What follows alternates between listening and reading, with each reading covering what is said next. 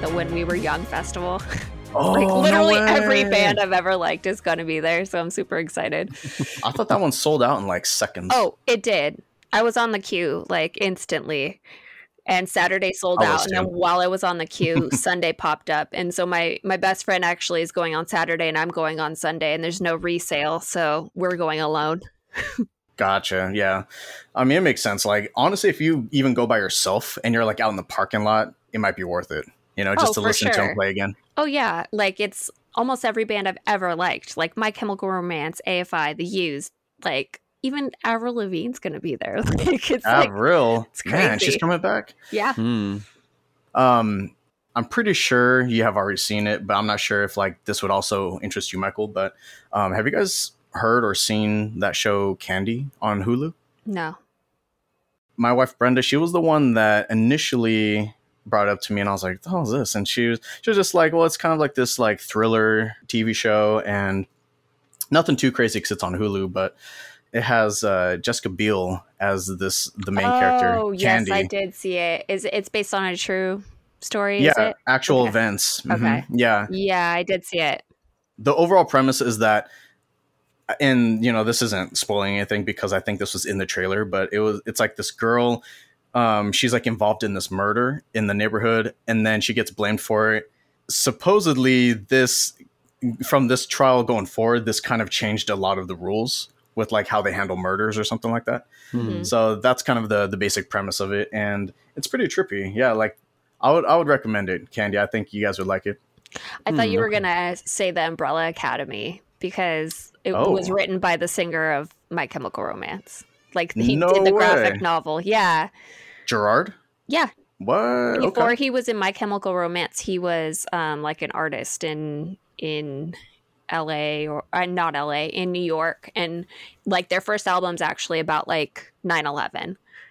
No way. Wow. Yeah.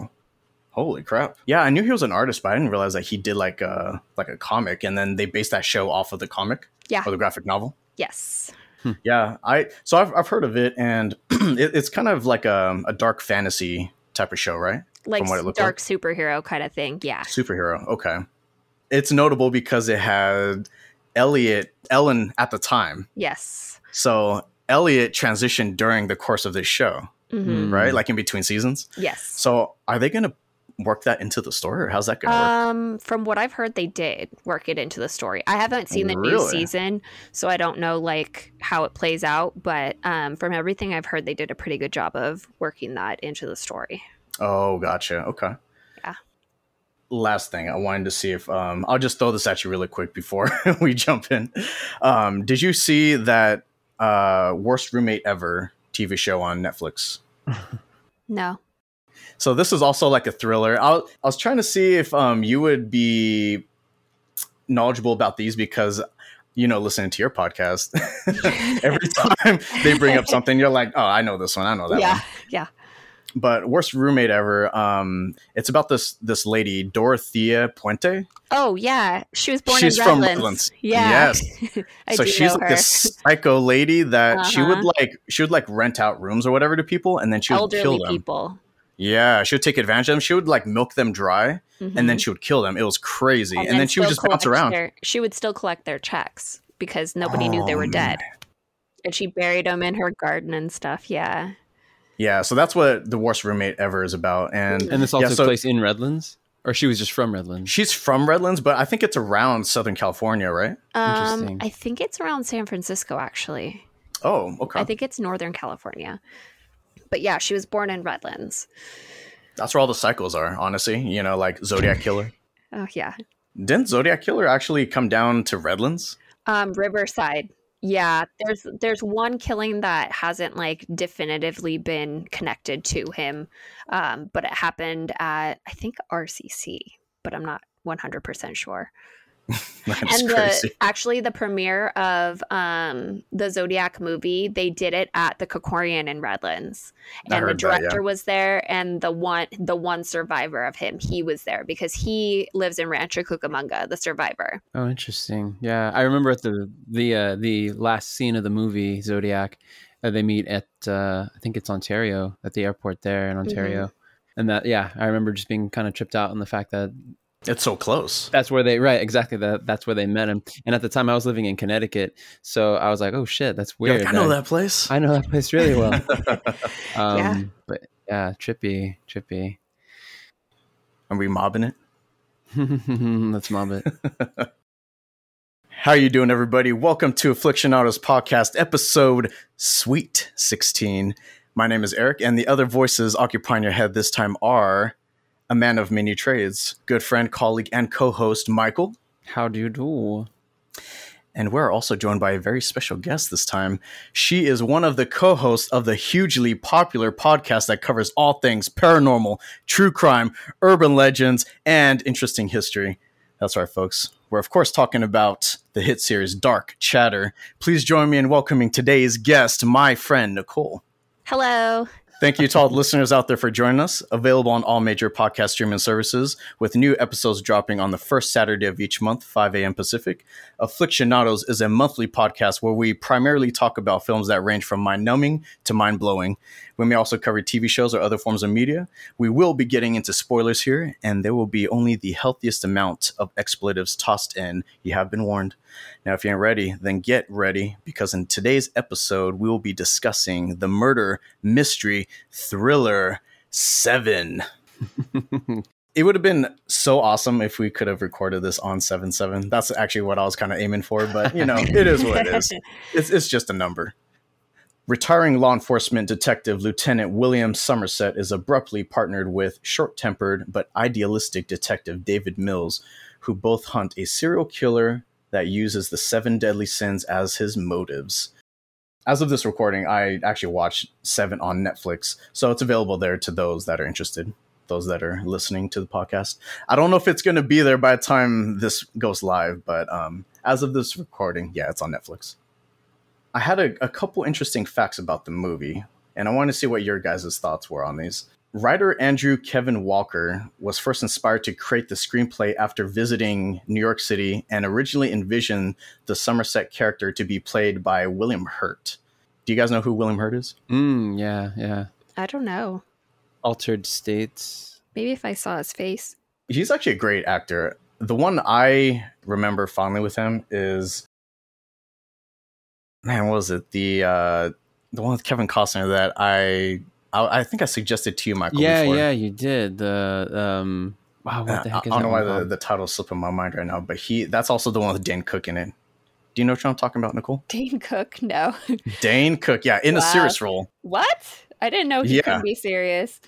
Oh, Mr. Brooks. Man, how did I forget Mr. Brooks? Mr. Brooks. Okay. But that one's that's a great movie, and he kind of plays the main character's alter ego. So the main character is Kevin Costner, and William Hurt is his alter ego. So that's kind of like the devil on his shoulder. That's always like, he's like, come on, man, just do it. Just kill him.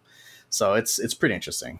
Yeah, that would be an interesting performance to see, because William Hurt is so... He's super charismatic in that movie. Oh, interesting. Yeah, he tends to be more just like calming, his voice. He's actually calm, super calm in that movie, but I almost feel like that's what makes it so chilling, is that he's just like so calm and emotionless about these, calculated about these murders. But obviously because he's like a figment of his imagination. But Al Pacino was actually considered for the Somerset role early on, but he declined so he could make City Hall instead, which, as we all know, is a hit.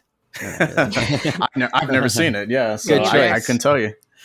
And Denzel Washington and Sylvester Stallone both turned down the roles of Mills. So that would have been a really different movie, I feel like. Seriously.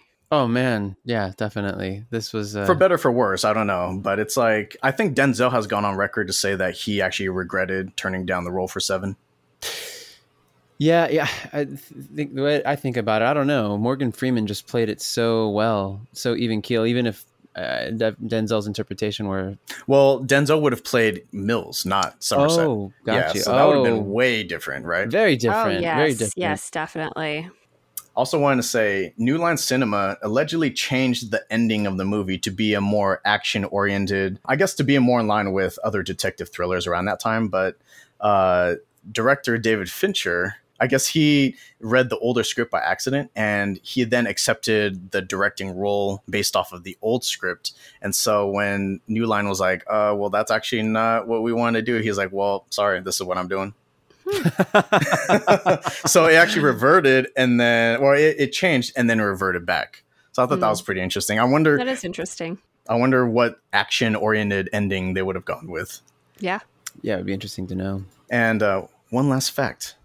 Seven, the film ended up being the 7th highest grossing film of 1995. So, you know how that was kind of going with my saying was like, that would have been cool if we record on 7/7. On 7. And it was also the 7th highest grossing film. So actually, I was like, wait, that can't be right. So you pull up highest grossing movies of 1995, and 7 is right there at spot number 7. Interesting. What was your guys' initial thoughts on the movie, having revisited the movie? You got to go in with like a more matured mindset. Yeah, the first time I saw it, I was probably too young to be watching a movie like that. But that's mostly been my life. So, but maybe that's why I'm so messed up. But I remember liking it as a child, even though I was messed up. But I like how dark it is. It definitely makes you feel kind of gross because like all the environments that they're in are like grungy and like dingy and dark and just like a place that you don't want to be. Like almost every single place they visit. Like obviously the Greed and everything and Pride, those are cleaner places. But pretty much every other place is dark and gross and dingy. Like even Mill's apartment is just like still kind of gross. And I'm like, ooh, like how do they live there? It's kind of funny because after I rewatched this, right after I started watching Mindhunter, which is the same director, David Fincher, and I didn't even notice. And my boyfriend was like, isn't this the same guy that directed 7? And I was like, oh, that's so weird. I'm like, probably just the vibes. I was like, oh, I want to continue with this vibe. Yeah, and Mindhunter has that same like really somber and kind of just dreary environment. Yes. Yeah. Yeah, it was pretty cool. I mean, even like the intro, was it the 9 Inch Nails song and everything, like kind of remixed and all that? Like it totally sets the tone for the rest of the movie. It's pretty awesome, I feel like. And I'm kind of in the same vein as you in the fact that I was watching a lot of these kind of a more mature movies, I guess you could say, and really dark in theme early on. And I remember watching Child's Play when I was like 5 years old. I had no idea. Like I wasn't terrified watching it, but I remember thinking like the doll I thought was a little man. I didn't realize that he was supposed to be a toy. So I thought he was just like a, little person. And I was like, why is this little guy so upset? Like, why is he trying to kill all these people? I just didn't understand. That the soul was transferred. So that probably messed me up going forward as well. Like I'm like seeing these really like sad and like dark events happen on screen, and I'm just like, wow, I'm just eating it up, absorbing everything like a sponge. Yeah, same here. When we were kids, my dad had us watching like rated R films all the time, and I remember my mom would get upset with him, or my aunts would get upset with him, and just be like, "You shouldn't be showing these kids these movies." And we're watching. I think I was in 5th grade when it came out, when 7 came out. So I remember we saw it not long after it did come out. And I remember it was. You asked before about what we thought now looking at it with mature eyes. And I would say it almost felt like a different movie to me watching it now versus when I saw it when I was younger. And I'd seen parts of it again throughout the years, but never really sat down to watch it from beginning to end. Actually, I remember when I was I went to had a little short stint in film school, and when I went there, I remember breaking down the intro, and it was weird because I've since grown to appreciate 9 Inch Nails. I didn't know I didn't have an appreciation for it back then. It was so unsettling. I was actually surprised because I'm not into industrial music typically, but more like that grunge. But I was surprised that I recognize that song, right from the beginning, because it doesn't actually have the chorus until the very end of the intro. So up until then, it's just like the instrumentals, right? Right. But it's so recognizable. I think that's how prominent of a song that was. It was that even if you weren't into that music, you knew what that song was. Yes, right. Definitely. I was like, this like if it has like this Depeche Mode vibe to it, but I was like, no, it's a little more eerie even.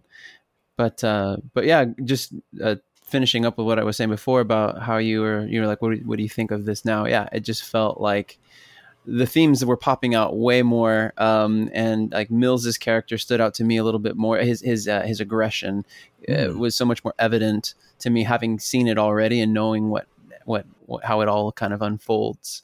I thought that was I just appreciated it so much more. I was like enthralled with the movie as I watched it. Yeah, I almost feel like as you get older, you're kind of less looking at the surface level, and you're kind of looking past that, you know, diving deeper into the scenes now, and you're understanding why these events are happening or why they're acting this way and what they're trying to do. And you're kind of almost thinking like, okay, what's the next step? Where are they going to go from here now? Right. I found myself like looking around at the scene, like looking for clues. Like, what are they gonna find? You know, I guess that's just the true crime. Like in me, I'm like, okay, where's the next clue? Like kind of like looking in the background, like not just like what's happening in the scene, but like everything going on in the background, and like looking for other things that I might find. Did you see Kevin Spacey standing behind the curtain with his shoes peeking at night? We actually joked about that in our Batman episode. Oh my God. He's in every scene. He's in every. He's at every crime scene. The killer. Yeah, he's like the janitor mopping the floor in the background. So creepy. Man, yeah, I have a lot to say about the characters. So I guess we'll start off with Somerset. He's actually the one where it actually opens up with Detective Somerset kind of, he's like in his apartment, right? Getting ready for work or whatever. I feel like his character is like really interesting to me, played by Morgan Freeman, because as he's getting ready for a shift, I feel like he's very old school, kind of by the book, and maybe even over prepared and over organized sometimes. Like you even get the sense that he's not very liked by some of his peers, because when he shows up at the first crime scene, they're just like, oh God, like, what kind of bullshit do you have to complain about now? Because you have him asking these questions, right? Like Somerset's like, oh, was the kid in the room? Did the child see it? Yeah. Mm-hmm. Yeah. And he was just like, what the hell does it matter if the kid was in the room? You know, like, I can't wait until you're gone. Yeah. But the thing is, because he's a detective, they're just cops. They don't know the questions to ask. And like, he's a good detective. He knew right off the bat what was happening first time he saw it. He's a seasoned detective. He knows what questions to ask to get the case solved. Like, these are just regular cops. They don't know what questions to ask. In fact, it almost seems like a reaction like that. Of course, watching it now again, just having a different mindset, watching the behavior on screen. So I'm like, oh, it's not that he's weird. That's just how that cop feels about him, and that says more about that cop than it does about him and why that cop is working that beat and why he's not a detective. Right, and they're probably jealous. Precisely, they're jealous, and because he's in a way, because he is such an enigma, because he you can't, he's a hard person to understand, but they're also not very curious. They're not asking him, what did you see there? Or why are you doing that? They're not inquisitive. They're just like, they're so definitively, in some ways, like Mills, you know, just like, God, you know, you're so weird. Well, he's known for wanting to work by himself, because I almost feel like he thinks that other people just kind of slow him down. He solves these crimes on his own, and he has his own method. And a lot of people, they don't understand it. They think that his methods aren't effective, because he even says, I think later on in the movie, Somerset is talking about how a lot, if not like most of his cases, were never solved. He's like, all we do is we collect evidence, we box it up, and then we sometimes go back to it if there's a trial. More often than not, it just sits on the shelf, collects dust, and we never see it again. Mm-hmm. Cold case, right? Wow. And he's also very somber as well. Like, he's not very pleasant to be around. It could be the job. It could be, yeah. Right. He's worn down. He seems that way, right? And that's something that I think is evident that in a comment that he makes to Mills when he says, "I just never seen it done that way before." Where Mills actually came from the countryside, from upstate, or I don't know if it was upstate, but he came from the countryside to work in the city, in the inner city. Definitely wasn't as busy as that city for sure, because I think he alludes to the fact that he came from like out of town or whatever, and Somerset immediately says like, "Yeah, but you don't know how things run around here. This is a whole nother ballgame. You may have been a big fish in a small pond, but now you're a small fish in a big pond." Right. Man, I want to get into Detective Mills now. after you see how Somerset is and how he treats everything and how people kind of react to him, then you got Detective Mills that comes in, played by Brad Pitt. And the initial dynamic between the two main characters I thought was pretty interesting, because you do have like that young up and comer, you know, and then you got the guy that's like the grizzled old veteran that's like really bitter on his way out. Yeah, they got very different ideas and attitudes. Yes, definitely. Like almost polar opposites. Mills is very like eager, and Somerset's just like, let's get this over with. Yeah, you really get the sense he really is broken. And he's not really interested in the case. Like, he obviously, you know, with that first murder, you don't automatically assume it's going to be a serial killer. So he's just like, yeah, you know, my focus is just on this one. Once I'm done with this, I'm out of here, you know, by the end of the week. And I guess, you know, that's another thing. He has 7 days before he's gone. So right. there you go, 7 again. Yeah. But yeah, and then Mills is coming in, and he's kind of gonna fill that void once Somerset is gone. And Mills is just like, he just has like that upbeat attitude, and he's more optimistic for sure about everything, because he's naive. He's optimistic, right? But he's like a shoot first and aim second kind of person, where he's just, okay, where do I turn my anger? This guy's a jerk, blah blah blah. Like let's just go gung ho. Yeah, he's very reactive.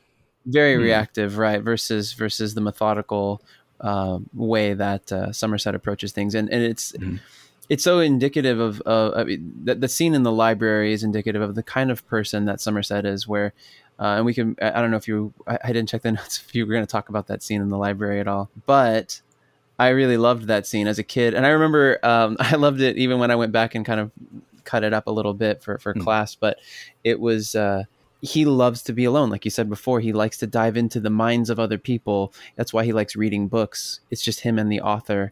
Or authors, as he compiles all this. But you know, he has like another weird thing about him, Somerset, I'm talking about, is that he like goes to sleep with a metronome. Like that's like the white noise almost that he uses to go to sleep. He just like click, click, click, click, and then that's how he goes to sleep. And everything's really routine to him. You know, it's very structured. Yes, definitely. Very structured. Yeah. Like he needs a. Maybe he needs that because of all the chaos that he deals with every day. Like he needs some kind of like serenity, some kind of stability, something he can depend on to be very regular, as opposed to you don't know what you're going to be walking into every day you walk into work.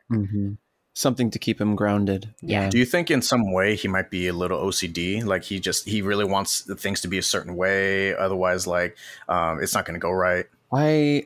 In some ways, yes. I don't think so, though. No, because he feels comfortable in the chaos. I don't see him trying to bring order per se. I think he's always trying to understand the mind of the individual, whether it's, again, reading a book or whether it's reading a crime scene. He's very interested in trying to understand that person without imposing himself on the scene, versus Mills's approach, who's very like, you know, obviously like a bull in a china store, just running through and causing all sorts of... You can definitely see Mills walking in and he's like bumping stuff over, like, oh, whoops, I didn't mean to touch that. Right. Because like with the first crime scene, he actually gets kicked out of the crime scene, right? So Somerset's like, can you just leave? I got this. Don't worry about it. That was definitely disrespectful. Mills didn't take that lightly at all. Well, it could, right, but that was Mills's interpretation of those actions. I don't think that Somerset intended it to be taken as disrespectful. It was just Somerset, I think, is used to doing things by himself, and because he could tell that Mills was overcompensating for how green he is. You know, he just was stammering, talking about this and that and the other thing. It had nothing to do with anything that was going on in the crime scene. He wasn't asking questions. He wasn't getting a feel for it. He was just trying to talk about how, you know, things that they did back the way they did it before. A lot of it is like, it's almost like he's just trying to break the tension and maybe just build rapport. You get the sense that he really wants to be liked by Somerset, but Precisely. Somerset's just so freaking annoyed by him. He's just like, can you just leave? Like, I don't want to hear you talk anymore. I guess to Somerset, Mills is just talking for the sake of talking. Like, he's not really helping or doing anything. I think he understands that because he's somebody that empathizes really well, which is why he gets along so well with Mills's wife. He asks questions. He understands. That's why he cracks up at the shaking of the house and of the apartment when the train goes by. He really he gets people, and I think he just doesn't want to have to go through. He doesn't want to have to hold this guy's hand. He knows what this guy's doing. He knows that Mills is trying to get him to like him. He doesn't give a shit though. He's just like, I got to do this thing. I don't give a shit about making you feel comfortable right now. He tried. It's not that as though he didn't try, because in the first scene he does tell, or not, maybe it's like the second scene, but when they first meet, he tells him, yeah, I was thinking we could go in and have a cup of coffee or have a drink or whatever and catch up and I could fill you in. And Mills is like, no, let's just do it. Let's just go in there, you know? And he's like, all right. But so again, it was really who rebuffed who at the beginning. But I don't think it was necessarily intended to be like, screw you, you know, you shined me on at the beginning, I'm going to shine you on now. Not vindictive. It was more just, I have a job to do and you're obviously not as engaged in this work right now. So I'm just going to get you out of here before you mess shit up. He's also probably like, what's the point? I'm going to be gone in 7 days anyways. Like, why should I even build get a to know relationship? this guy? Right. Why even build a relationship? But also, as I said before, how Mills was, he's very much, again, like reactive. And so are these other cops that off the beat that Somerset has had to deal with. So I think that maybe there is some sort of, maybe he's seeing in him the way that he's been treated in the past. And it's just like, look, I just don't want to. You know what? He's probably seen it time and time again where you got these young guys coming in and they're really passionate. And then just over time, they get broken down. Even in some way, I want to say that Somerset probably started out that way. And then now he really fully understands how the city works. And he's just like, listen, happiness just dies here. This is a vacuum, you know, and it'll suck all the life out of you. There's no point in trying to hold on to it. And he's just really depressed about pretty much everything. Yeah. But then when he tells the story later, when he's speaking with the wife, like you kind of like see maybe he could have been different in the past. Mm-hmm. And then this event kind of changed him and kind of made him want to like distance himself from like relationships at all. That's kind of, he didn't want to go through that pain again. Right. Mm-hmm. Right. So he's like, why get to know anybody? It's just going to end in pain kind of thing. Mm-hmm. Interesting. Yeah. That's a pretty sad and lonely mindset, right? Is like, you don't want to create any relationships or get to know anyone because there's no telling how long you're going to be around. Especially in their line of work, it's so dangerous that you could die tomorrow or that person could die tomorrow. And then you're just like, well, there you go. And now my heart's broken again. Right. I could have avoided that if I just kept to myself and didn't get to know this person. Right. It's a coping mechanism. He's found a way to deal with it. Going into the first victim, who will become one of many in a series. So the morbidly obese man, bound by his wrists and ankles, found dead face first in a bowl of spaghetti, representing gluttony. So what do you guys think of this crime scene? It was so disgusting. Yeah, it's one of the, They definitely turned up the gross factor on this one. I don't think they could do much. The way it was set up, even the lighting. Yes. Yeah. Or the lack of lighting, the roaches, which, by the way, they actually did let loose a bunch of roaches. And apparently they were getting all over the place. So that was like probably one of the worst scenes to film. That's disgusting. Oh man. But yeah, it was funny because I was faced with these two opposing feelings. On the one hand, I was grossed out, but I had already kind of anticipated that because I remember seeing it as a kid. And just as a kid, I don't even think I really remembered many of the other scenes as well as I did this because it was so fucking disgusting and horrible. Right out the gate, you know, this is the very first one. Yeah, just him and the wife beater and then the barbed wire on his ankles and just all this. It was over the top. So I was faced with that one feeling of this grotesque, but then I was reveling in the 90s. On the other hand, I was like, they don't make movies like this anymore. Not this way, you know, this feeling. And I was like, oh, disgusting. But this feels, it feels so familiar at the same time. Right. They nailed it. Yeah. It felt so good. Right. I was like, oh God, this is delicious. You want to feel something and you want to feel like you're there. And like, if you were there, you'd be so disgusted. Oh, I don't want to touch anything. When I go in a public bathroom, like touch as little as possible. Everything's disgusting, you know, but it's even worse. It's like 10 times worse. Like just don't touch anything. Get in and get out. But you literally have to be digging through things, looking for clues and stuff. It's just gross. Oh man! And then the coup de grace when they lift his head up. Oh, like Oh just when you thought god. it couldn't get any Oh, it was worse. like You're like, this is maggots and stuff. disgusting. Yeah, maggots, and his Yeah. eyes are, he's got cataracts or whatever you would call that. His eyes are gray, and his mouth is agape, and just like, yeah, he's dead. And that's like, I think when that scene ends, is they should pull it up. Like, yeah, Well, it's he's funny dead. because I think wasn't it Somerset again that's like, is he dead? And I think the cops were like, well, he's been sitting there for a couple hours, I think he's dead. But he's like, but did you check his vitals? And so I think that's when Mills actually checks on him and confirms that he is dead. Mm-hmm. That seems like a simple question, but that's kind of an important thing. That's something that they actually miss in one of the later. Right, exactly. Right, Mhm. right. They just show up and assume like, oh, the guy must be Assumptions. dead. Mhm. Yep. Really quick on that bathroom mention, we've all been in a bathroom that looks like it's from like a Saw movie. Oh yeah. Yeah. Like we walk in, it's like the flickering light. I see like a dead body in the corner, and I just like step over him to get to the urinal really quick, and don't want to touch anything. Business. Flush with the foot, and Yeah. then just Like gas station bathrooms. Yeah, gas. Yeah. Those are the ones. Those are the ones. that's it. I was slowing down the scene, and you probably weren't too, Nicole, but I was like kind of like looking around the stuff in the apartment, and man, this apartment was actually well stocked. I don't know if this was because this guy actually just ate this much, or was it the murderer that really stocked this this apartment so that way he didn't have to go very far? Because Right. I mean, wasn't there even a shopping list or like a grocery bag or something nearby that they found? Yeah, I think that they alluded to the fact that they suspected the killer had been making runs to the grocery store. Because this guy was eating so much, he's like, well, I didn't bring enough food, so I gotta go get some more. Right. I'm almost thinking like Simpsons, like how he's in hell and the devil keeps feeding him donuts, and he's just like, oh, like getting fatter, but he's like, oh, no, happily doing it. The one thing I can think, okay, so this guy's consuming all this food, and all I can think in my mind is, if I'm this dude and I'm eating all this food, I'm only hoping that eventually this guy will stop making me eat this food, so I'll just keep eating this food. And so right, so it makes me wonder, like, and in other scenes, other of these murders, I think to myself, wouldn't it have just been better to get a bullet through the head? Exactly. It would have just been so. I would have just, if he had a gun to my head and said, "Do this thing," I would have been like, "No, fuck you, pull the trigger."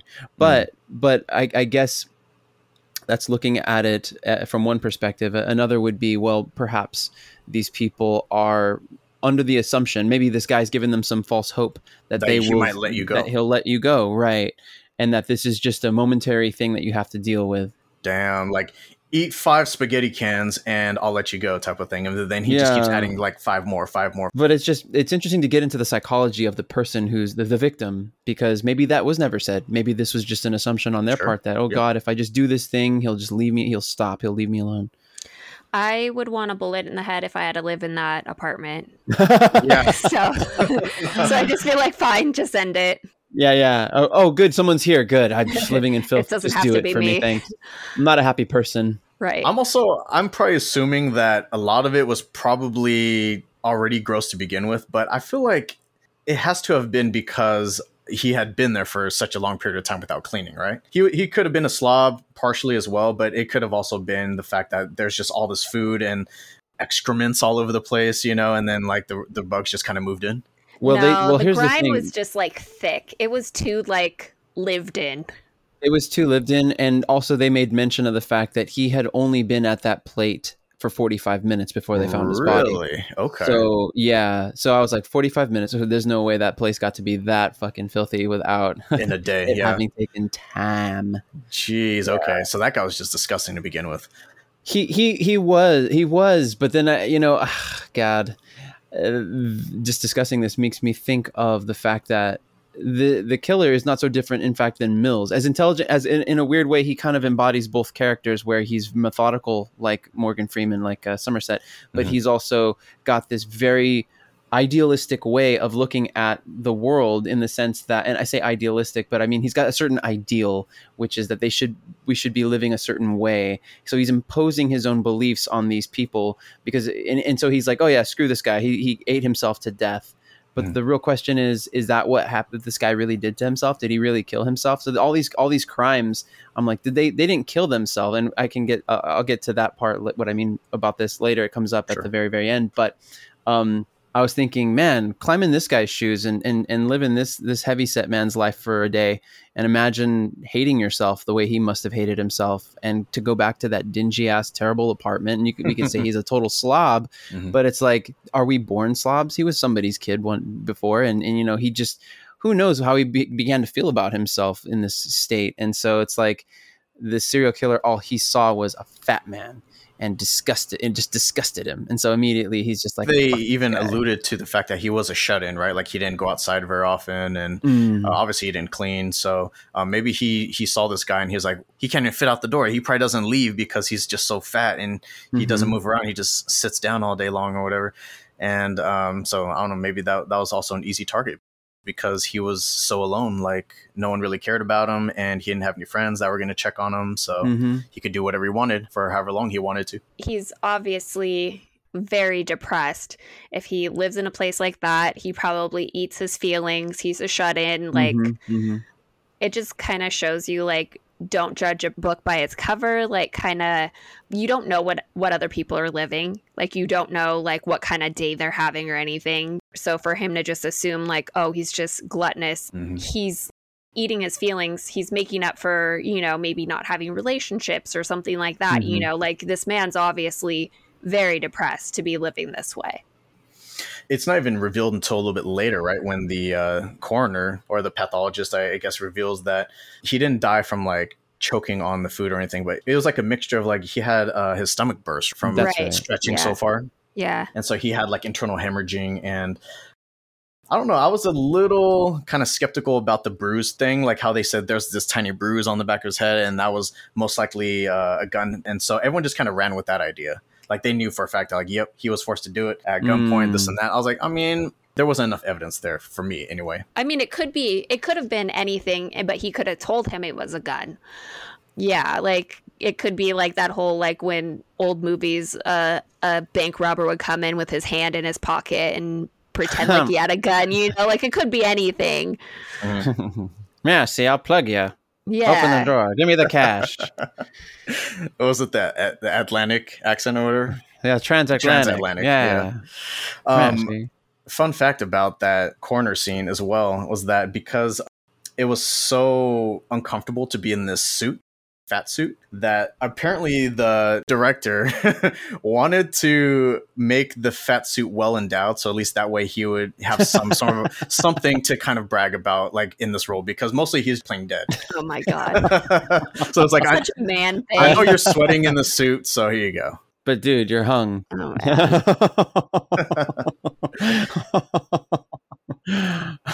It's funny because Somerset already has the foresight. He's like, uh-oh, I see where this is going. I don't like this. Like he kind of has this gut feeling about these murder scenes. So he's like, okay. So he's trying to explain it to the captain, and that's R. Lee Ermey as the captain, I believe. Yeah.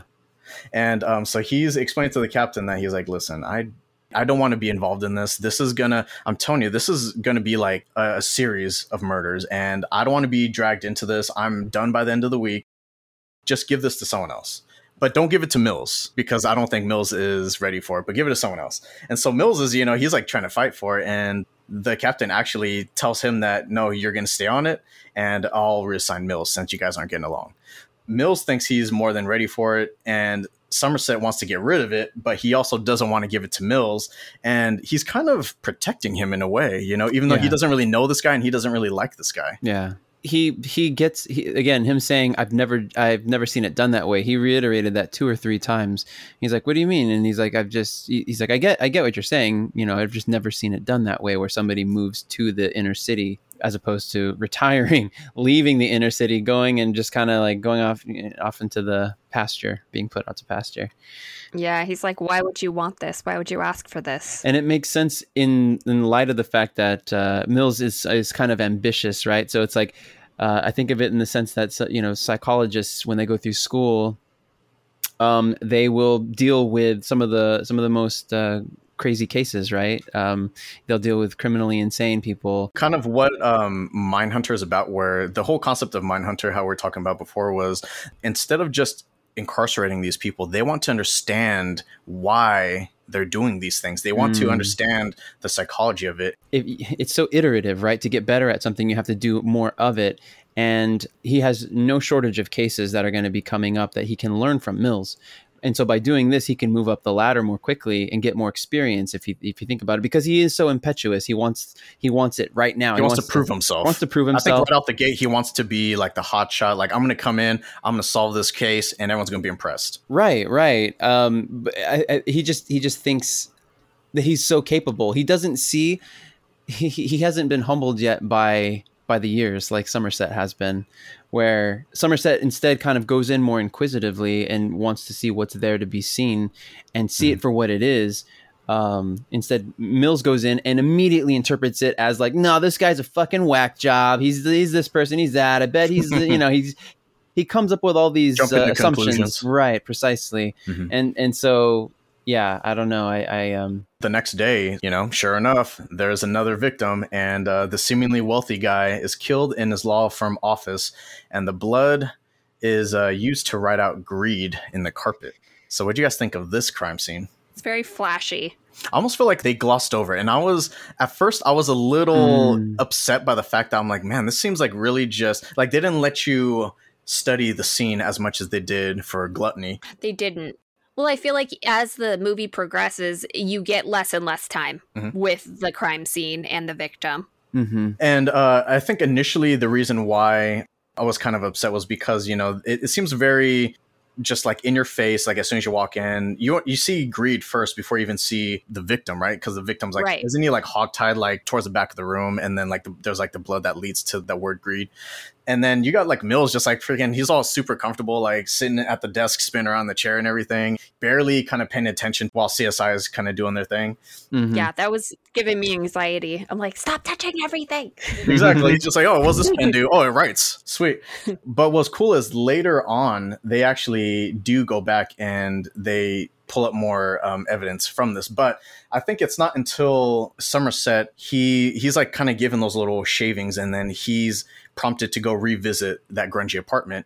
And then, he's kind of like taking a closer look and is like, where did these shavings come from? Because this was in the guy's mouth or throat or something like that. There was like pieces carved from the floor or something, right? The linoleum. Yeah. Yeah. He was like, wait, this refrigerator was pulled out and it tore up like 2 little strips from the linoleum. He pulls out the fridge, and that's where he sees Gluttony behind her. Yep. At least that one was a little bit more like you had to do some detective work, whereas Greed for me was like, bam, served on the silver platter for you. But maybe he did that because they didn't find the Gluttony in the first one. So he wanted to make them revisit it and like actually connect them. Maybe he thought they were idiots, and he's like, oh, these guys aren't getting it. And it's almost like it's not as satisfying if they're not playing along, because they're just like so dumb that you're like, okay, I'm going to have to like hold your hand through this thing. Yep. I think this is when Somerset kind of goes over for dinner, right? To Mills's apartment. Doesn't Mills's wife invite him over? I think Somerset inherently just manages to start helping Mills with his case, because Somerset is assigned to Gluttony. Mills is on Greed, but Mills isn't getting anywhere. He has like all these photographs and everything, and Somerset's just kind of like glossing over them. I guess there needed to be one detail to focus on. And of course, that happens to be the very last photo in the giant like 100 photo stack that he's looking through. It has like the blood circles around this lady's eyes. The wife's eyes, yeah. The wife, that's right. They end up having to track her down, question her, and they're showing her the photos. Do you see anything strange? She's like, no. Like, I mean, that's kind of a messed up situation to be in, because you have to look at these pictures and they're trying to cover them up as much as possible, but you also need her to be able to see most of the photo, to be able to identify anything strange. And I thought this part was genius. This is what made me like the Greed murder scene even more so than Gluttony, was because she was like, wait, that painting is upside down. And he's like, what do you mean? Because if you look at it, it's an abstract painting. Someone that's like not really into art, you'll look at it and it's just a bunch of like colors and splots all over the place. But and also art, people interpret it differently, right? Especially if it's abstract. Right. So who's to say it was upside down? But she only knew it being hung a certain way, and she was like, wait, that's upside down. The cops were all through that office and they're like, I didn't see anything upside down. But sure enough, it was this photo that was flipped, and only people that were around it would identify that. So I thought that was a pretty cool way of like sneaking a clue in there without anyone noticing. The only thing I thought was kind of like didn't make sense in this, and maybe it's me just being like stereotypical, is if this guy was so greedy, a lot of guys that are very greedy and all about their work do not pay much attention to their wives. So I just thought it was kind of like interesting that she would even know that that was upside down. Like, guys like this don't want their wives to even have any kind of part in the business. Would she have even gone to his office much to realize that that painting was upside down? Maybe it's just I've watched too much Criminal Minds, and that's like pretty much like they're very like stereotypical, like, oh, this is a rich man. He doesn't have anything to do with his wife. He cheats on her all the time. That goes hand in hand more so with greed, but I guess they needed to kind of like have some clue to be found. Also, at the same time, like how you're saying, was he really a deserving victim? Because maybe he just seemed greedy from an outside point of view. Right. We don't know how he was before he died because we only know him at his death. Yeah. I was also wondering how the killer came across all these different people who were in different like walks of life, and how these particular people caught his eye as one of the deadly sins, like how he came across all of them. I feel like it could have been dug a little more deeply into, but I'm not going to give too much away, I guess, because it kind of at the end. Yeah, I think that's part of the mystery to it as well, is that you don't really know like what it is this guy's thinking and why is he targeting these specific people. How did he even meet them? A lot of it, I think the planning, they said multiple times, took years. Like, it took a long time. He's taking heavy notes, and he's writing in several journals, but like they're in no particular order. You know, it's almost like he's just writing things down, but he doesn't ever plan on reading it. He's just kind of needing to like document it in some way. And then, you know, he just like throws in another pile and never reads it again. Why does he even need to write it down in the first place? Maybe he's a visual person, though, and he needs to write it down to keep it in his head. Or to get it from out of his head onto paper, because it's almost like maybe it torments him otherwise. And the thing too is, you know, they want to be known, like you're saying. Here he is leaving these clues. Of course, he didn't have to do any of that stuff. It's part of the game, though. He wants to be understood, and so in no particular order, you know, he's writing these thoughts down. Or at least he's not. I don't think it really matters to him much what order you read it in, so much as you just do read it and understand it, and he revels in it, right? I mean, he at the very end he talks about how his case will be studied for generations. I imagine it would, because I just felt like it was so methodical and so devious that probably was something that police department was going to talk about. I mean, if nothing else, the individual cops that were involved in it are probably going to be like, man, I was on this crazy case. You have no idea what happened. Right. But it's ironic that he kills somebody for pride, saying that they are pride, that they are the embodiment of it in his mind's eye. And yet he is full of hubris to think that he would be so important that he's got to document all this shit in these composition books, that somebody's going to give a shit about anything he ever wrote. You know what I mean? And that it's up to him to carry out this punishment on these people. Isn't it? The judgment. Precisely. I think it's so funny that the things that we hate in others, we often don't realize are in ourselves. You embody. Yeah. We don't know. We don't realize it, that we don't like the things that we don't like are either the things that we choose not to see or the things that we have yet to accept in us. And he's just proving the point.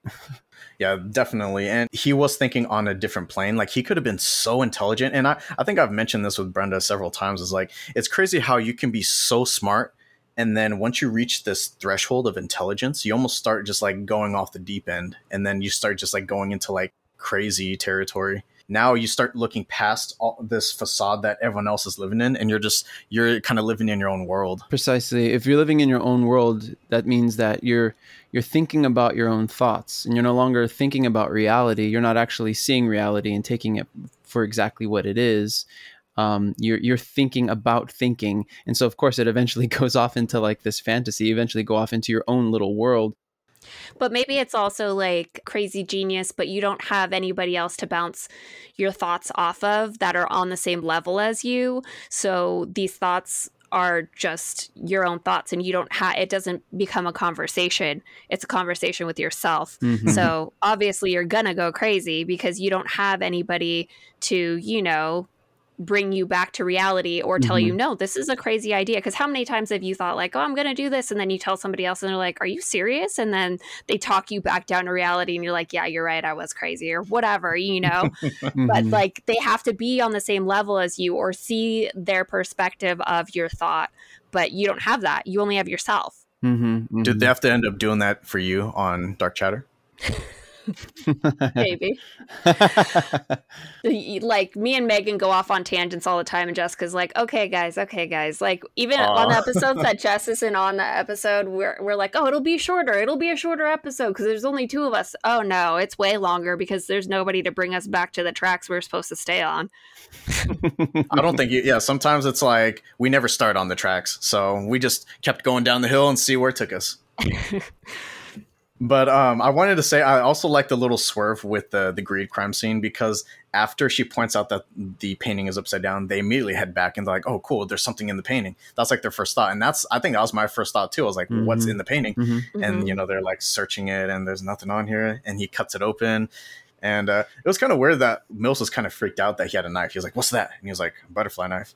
I know. I thought that was weird too. Like, I was like, okay, like, it's a knife. Relax. It's like a reasonable knife to have in your pocket. It's not like he pulled out a butcher's knife or something. Right. Although that would have been awesome. That would have been hilarious. Just shh. Hold on a second. Let me just. Right. But here's the thing though. Playing devil's advocate here. Here's Mills that's come from a small town, and maybe has seen other pocket knives before, but a butterfly knife is very specifically for attacking. That's why it's not allowed technically in the state of California. It's a piercing weapon. I can't state this enough. I mean, Somerset is just always prepared. I mean, even when he opened his trunk, he has like everything organized, and he has some sort of tool or item for every single crime scene. And so sure enough, he has like the tools he needs to be able to like dust for prints immediately, right? He doesn't even need to call in a team. He's always just like, he's like, hold on, I think there's fingerprints here. And he already has the kit on him. It's crazy. Yeah. It's compact. I did in 7th grade, I studied this guy. I'm trying to think of his first name, last name McDonald, but he's the one who he patented the powder itself. The triad. The triad. The McDonald triad. What The serial McDonald- killers, when they're kids, like the 3 things that happen when they're kids.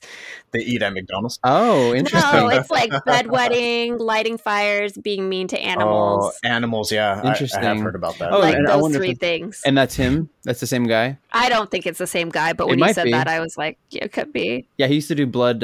He used to do like blood analysis, all that kind of stuff. Blood splatter analysis. I remember I had to do that actually. Like, anyway, point being though that he made it so it's more effective at grabbing fingerprints, this particular powder, and compact so that any detective could carry it. And it's just, of course, him being old school. Maybe somebody who just is more siloed and just wants to focus on their detective aspect, whatever that may be. Now, a more modern version of a detective would focus more on allowing the crime scene investigators to do their thing and forensics to dust. But I kind of think of it this way. You go to grade school and you have the people that are like, man, I don't care. I just got a folder and I don't got a pen. I don't have paper or anything. And then you got like the kid that has like the backpack full of books, and this thing looks like it weighs as much as they do. And they got everything. They got 5 pens. They have like a pound of paper on them, you know, and they're always the ones that are like passing it out to like all the classmates, because it's like, oh, I don't have any paper. Can I get one of those? You need a protractor? I got an extra one. I also see it as like this, like I used to work for like a private practice doctor's office. So, and I was the office manager. So if something needed to be done, I just did it. A computer needed to be moved, I did it. I was IT, I was payroll, I was HR, I was everything. And then I go work for a bigger company and they're like, oh, this needs to be done. And I'm like, oh, I could do it. And they're like, no, we have to call and put in a ticket and have it done. It'll be done in several days. Right. So he probably is like, I don't want to wait around to call Precisely. somebody to do this when I could just do it myself and get it done and have the answers that I need right here and right now. That's how I saw it. That happens to us all the time. Like, people are just moving stuff and more often than not breaking it. Right. They'll call in and we'll ask them over the phone, so what changed? And they're like, well, I moved it from here to here and now it's not working. Well, there you go. That's what the problem is. And your first question is, well, did you turn it on? Did you turn it off and turn it back on? Unplug it and plug it back in. Oh, it works. See, you're going to fit right in. That's IT, right? Fit right in. That's all it is, basically. And if that doesn't work, then you just do it again. You just turn off Do it again. Yeah, exactly. All right, next up we have Sloth. And how about that jump scare? Oh my God. That thing. It got me again. When I first watched the movie, I shit my pants when that thing happened. It did get me again. I knew it was coming, but it definitely got me again. And Michael, how you said the first scene was like, the first crime scene was what you remember. This is the one that I remember from my first time watching it, with all the air fresheners hanging, all the little trees hanging. That's what I picture. When somebody says 7, I picture this crime scene. Man, this one was freaking disturbing. It was probably one of the most, definitely one of the more memorable ones, but it was so just unsettling. Just like the method he used and the lengths he went to kind of draw this out as much as possible and conceal it as best as he could. For a year. This was just, was so evil on many levels. Truly. And then again, it begs the question, was this person really slothful? Or because he's forcing this person to live as a sloth. Precisely, yeah. Well, they did go over this guy's rap sheet, because they ended up going to his house because they thought that he could have been the killer, and they go over his rap sheet, and he's just a kind of a... or behind the painting. Yeah. That's what it is that this guy's fingerprints. And so they go to his apartment and they're like, yeah, look at his rap sheet. And they're like ticking off all these different crimes. Yeah, he has to be. He's done a little bit of everything. He's just terrible. Like, I think he was like abusing children and like just a bunch of different terrible things. So they're like, he has to be the guy. Yeah. So that's how they ended up at his apartment. I see what you mean. So in a way, it's almost like... it was too good to be true, basically. Not so much just too good to be true. What I was going to say is more like going back to what I was saying about Sloth and about how he forced him to be slothful in a sense. He killed him because he was a bad person. He did, in a sense, what Dexter does, right? This is this is a person who's done some really shitty things, and except he puts it on display instead of trying to hide it. Right, and so he casts judgment on this guy. He's his judge and executioner, and decides this guy needs to die. He's done some terrible shit, and I choose to make him die as Sloth. But I think he was also like did a lot of like robberies and stuff. So we probably saw him as somebody who wasn't willing to get a job kind of thing. So that could go back to Sloth as well. I see. He was just kind of like mooching off other people. Makes sense. Okay. So it wasn't like it was as just random like that. So he got you. He's a mooch. Yeah. Obviously, Somerset and even Mills, too, they weren't buying it. Everyone else was convinced that, cool, this is the guy. They didn't question, why would he just touch the wall all behind the painting, make it painfully obvious. But everyone was convinced that this was the guy, and Somerset and Mills are like, I don't know about this. So they show up, they're kind of reluctant, and it's just crazy how strange it looks to have hundreds and hundreds of air fresheners just hanging from the ceiling. And that was just to conceal the smell of this guy that hasn't moved. He's just laying in his bed for like a year. Decomposing. Can't even imagine the bed sores. Oh my gosh. Ugh. Oh, he was given, wasn't he given like antibiotics or something like that to prevent the bed sores? Wow. Okay. And IVs so that way he wouldn't starve. Yeah. So he... And the thing is, like, this guy has a long rap sheet because he's getting caught for this and that and this and that. He's obviously not a very intelligent criminal if he's getting caught all the time. Right. And also his crimes are not this type of crime. Not on this level. I don't think he killed anybody, or if he did, it was just like something like a bar fight stabbing or something. I don't remember exactly. But it's not he's not a calculated person, so that's why they're like, well, this guy doesn't fit the mold of like how precise all of these crime scenes are. Like, he's just not, he's not on that level. And what I thought was important to note here too was that this is when we start to kind of see the little chips in Mills, like his armor, because he's really disturbed by this sloth crime scene, and he goes outside and he's really upset and he's pacing back and forth. Somerset's telling him not to get emotionally involved, like keep his cool, and that's when he yells at the photographer. Yeah, in the stairwell. Get the hell out of here. And so that was pretty cool. Like, you know, he was like really close to the crime scene, and you don't find out until later that was the killer right there. Yeah. I like when they do stuff like that. Just little like Easter eggs here and there. Right. Yeah. Right. Or like the directors in every film, or like a random person. You're like, oh my God, I never knew that was so-and-so or whatever, you know? Right. Right. Just little cameos. But even more so in this one shows like how far ahead he is than all of them, because he's literally showing up everywhere, like, and they're all detectives, and they're not like, wait, haven't I seen this guy before? A lot of these guys are known for returning to the scene of the crime. That's what's discussed often. And like, so is that because they want to just have the satisfaction of seeing everyone's reactions, like they want to see in person? Makes sense. they want to see the fallout, but they also want to show that they're smart enough that they can return and not get caught, kind of thing. It's different for That's everyone. ballsy. Yeah. Around this time, isn't this where Tracy, who's Gwyneth Paltrow, that's when she wants to talk to Somerset, right? She's not really coping well moving to the city, and so they meet up at this diner. Yeah. What do you guys think of Tracy? What do you think of Gwyneth Paltrow's character? I think she seems very lonely. I almost felt like she kind of gave me like a Mary Sue type of character. Like, she's supposed to be this beautiful, flawless, almost trophy wife type of person for David, but she's also super understanding and loving, supporting, and it's almost like she never gets upset, or maybe she just feels like she trying to keep it all together so that way she doesn't affect Mills's, David's work or anything like that. But I don't know, like, obviously she feels lonely and she doesn't feel comfortable moving to the city, and she felt like she could confide in Somerset. He seems approachable. Yeah. Which is again interesting, because then it seems she's her husband's not approachable for the very reasons of him being so kind of impetuous, so volatile at times. But did you guys think that Tracy was kind of one-dimensional, or is that just me? Aren't most female characters one-dimensional? It wouldn't have taken that much to at least give her like, some extra qualities other than just like, I'm the wife and it sucks being in the city, and that's it. Right. Well, I guess maybe this was adding another layer to it. It's revealed that she's pregnant. Does that make her more valuable to the story? It just makes her more tragic. Right, exactly. I mean, more tragic. It just makes her, more helpless, and I don't know. It's just a plot device, as my son would say. This could also be used to reveal more of Somerset's backstory, because this is where he reveals why he's so bitter. Right? Plot it's because device.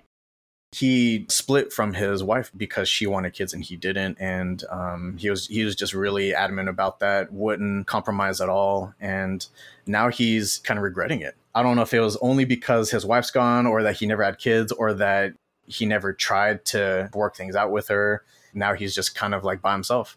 He's also lonely himself. Yeah, he let his life pass him by pretty much. But then he also tells her if she doesn't want to keep the baby, that she can't tell Mills that she was ever pregnant. That's true, yeah. Are they implying that David, he actually wants kids? Or because I don't think he's ever mentioned it before, so I think they're just assuming.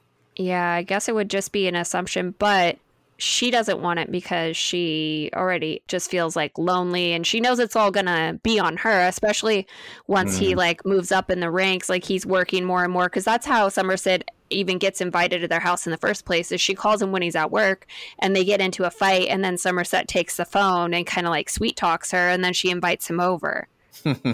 Oh, so she kept calling because he was just working late. He's always in the office. Right. And she's just like, so I'm just checking in. Like, are you still alive? Yeah. Give me a call. And he was kind of being a jerk to her. And then Somerset ended up talking to her. Even though I really love this movie, it's like, I feel like things surrounding the Tracy character were the weakest part of the movie for me. I think it's just tough though to pack everything. I mean, I feel like it was so well paced that some of the pacing would have been lost if they had tried to dive more into her character.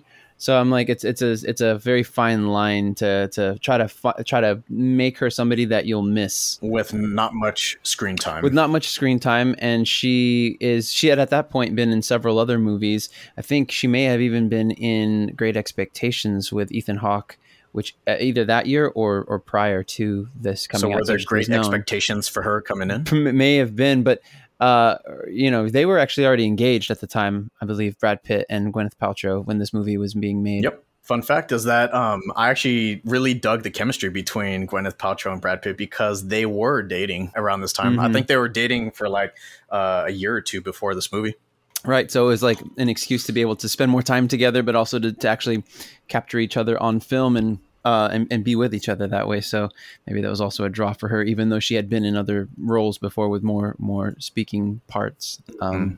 But yeah, I think that she's very endearing and yeah, tragic. I mean, the fact that they can convey that kind of tragedy, that you would even say that word, makes it, yeah, they did their job then. Nothing more, nothing less. Wow. So who was like the biggest star in this movie? Would you say, was it Morgan or was it Brad Pitt? Was Brad Pitt kind of like in his prime around this time? Yes, Brad Pitt, because he'd already done A River Runs Through It. Legends of the Fall had come out or was coming out around that same time too. Like he was just firing on all cylinders at that point. He'd already been in the late 80s. He was in Thelma and Louise. That was where he made his breakout performance, and then from then on he was just boom, boom, boom. Like for me, I mean, the earliest thing I had seen him in was Interview with the Vampire, and of course, you know, this is a much different role than that. I can appreciate the like darker and like flawed, gritty, realistic character that Brad Pitt was trying to portray in this movie. I did think some of his acting was a little over the top sometimes, which kind of bugged me. But overall, I thought, yeah, he was a damn good actor in this movie. Yeah, absolutely. I thought he played it well. And I remember as a kid being so like in his corner. I only saw it from that perspective. It just made sense to me. Like, yeah, this is just crazy. Who the hell is this Morgan Freeman guy? And then watching it now, I was like, oh wow, this is like his undoing. Just everything. You just see it. It's like a Greek tragedy of sorts, you know. It's just gonna happen. This is just the way things are gonna play out. He is who he is, and this is just how it's gonna. That makes me think of that. I don't know if it's a meme or something that's going around that says for the a Goofy movie, when you were a kid, you identify with Max. Oh, you just want to have fun and your dad's so boring. He wants to go on this road trip. But as an adult, you identify with Goofy and you're like, dang, Max, you're a little jerk. Like, just go hang out with your dad. It's like the same thing. Exactly. Yeah, exactly. It's funny you bring that up because I think that's more with my sister, but we do plan on doing that movie at some point. Oh my God, that's one of my favorite movies. It's so underrated. It's a classic. Like, yeah. I love it. I wonder if I'll still enjoy it. I wonder if I'll still enjoy it now, but we'll see. Because I loved that movie. Yeah. Even the songs. Like the songs are super catchy. The songs for sure. I might even be Powerline for Halloween this year. Nice. Dang, spoiler alert. Okay. Yeah. Nice. All right. I have to learn the perfect cast before I can do it though, if I want to be legit. So are you going to have like your friends dress up as well, or is it just going to be you? No, just me. Oh, okay. Yeah. Powerline. Dude, that's original. Above the crowd. Above the crowd. Of course. I don't think I've ever seen anyone dress up as Powerline, so that's going to be awesome. Yeah. Should be fun. Nice, that would be dope. That would be dope. Props for sure. That movie's classic though. I was thinking, because I think you guys were mentioning this earlier. Where is this city exactly? I don't think they ever say. Thank you, because I looked it up. Okay. I looked it up. It's an unnamed large city. It says on Wikipedia, pretty much. Nowhere. It doesn't. Okay. Yeah. It's just a generic large city. That's interesting. Nowhere and anywhere. Right, because because of the fact that at first it seems like it would be in New York or maybe Chicago or Detroit, but then all of a sudden they're in the fucking desert, and I'm like, okay, well that's Victorville. I mean, well it's out in that area. It's like the high desert area. So I'm like, okay, well they're definitely not in New York. Where the fuck does it rain like this? Where they're in the city and it rains like that in California. And then all of a sudden, yeah, exactly. So I'm like, well, for them to be able to just make a quick drive, it wasn't that far from the station. I'm like, they just combined elements from like a lot of big urban areas, and we're like, we're going to construct our own fictitious city, GTA style. Yeah, that's pretty interesting that they just decided to not place it anywhere specific. This is kind of cool because they always refer to it as like here or the city, right? Like it's always super generic, right? Or this city, and it's almost like you could be near a place like this yourself, and you may not even know it. Right. And like how you're saying, it has elements from various places. And so you got these people living in or near these urban areas, and they're probably like, this kind of reminds me of where I live. You know, it could be happening right in your backyard. Right. Precisely. Maybe that also makes sense to make it anywhere instead of just a very specific place. This could happen to you.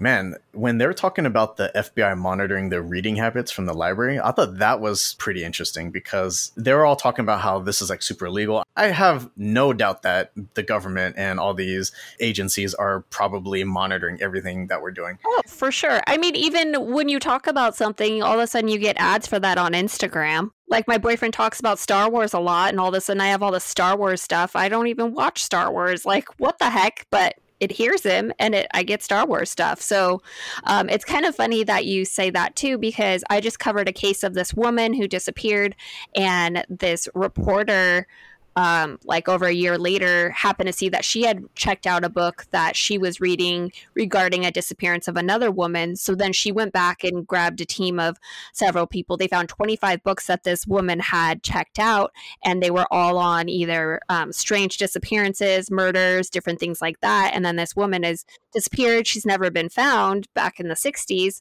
And I'm like, well, if they saw like my search history right now, like I'm probably on a watch list somewhere. I'm sure I am. But listen, you have the freedom to read whatever you want until they decide otherwise. Right. Which is probably coming with the way things are going in this country. What the killer did not anticipate was that Somerset would be as good, as curious as he was, and asking the right questions, asking really, really good questions, to the point where he didn't even anticipate that they would narrow it down to him so soon. Remember, they end up at his apartment door.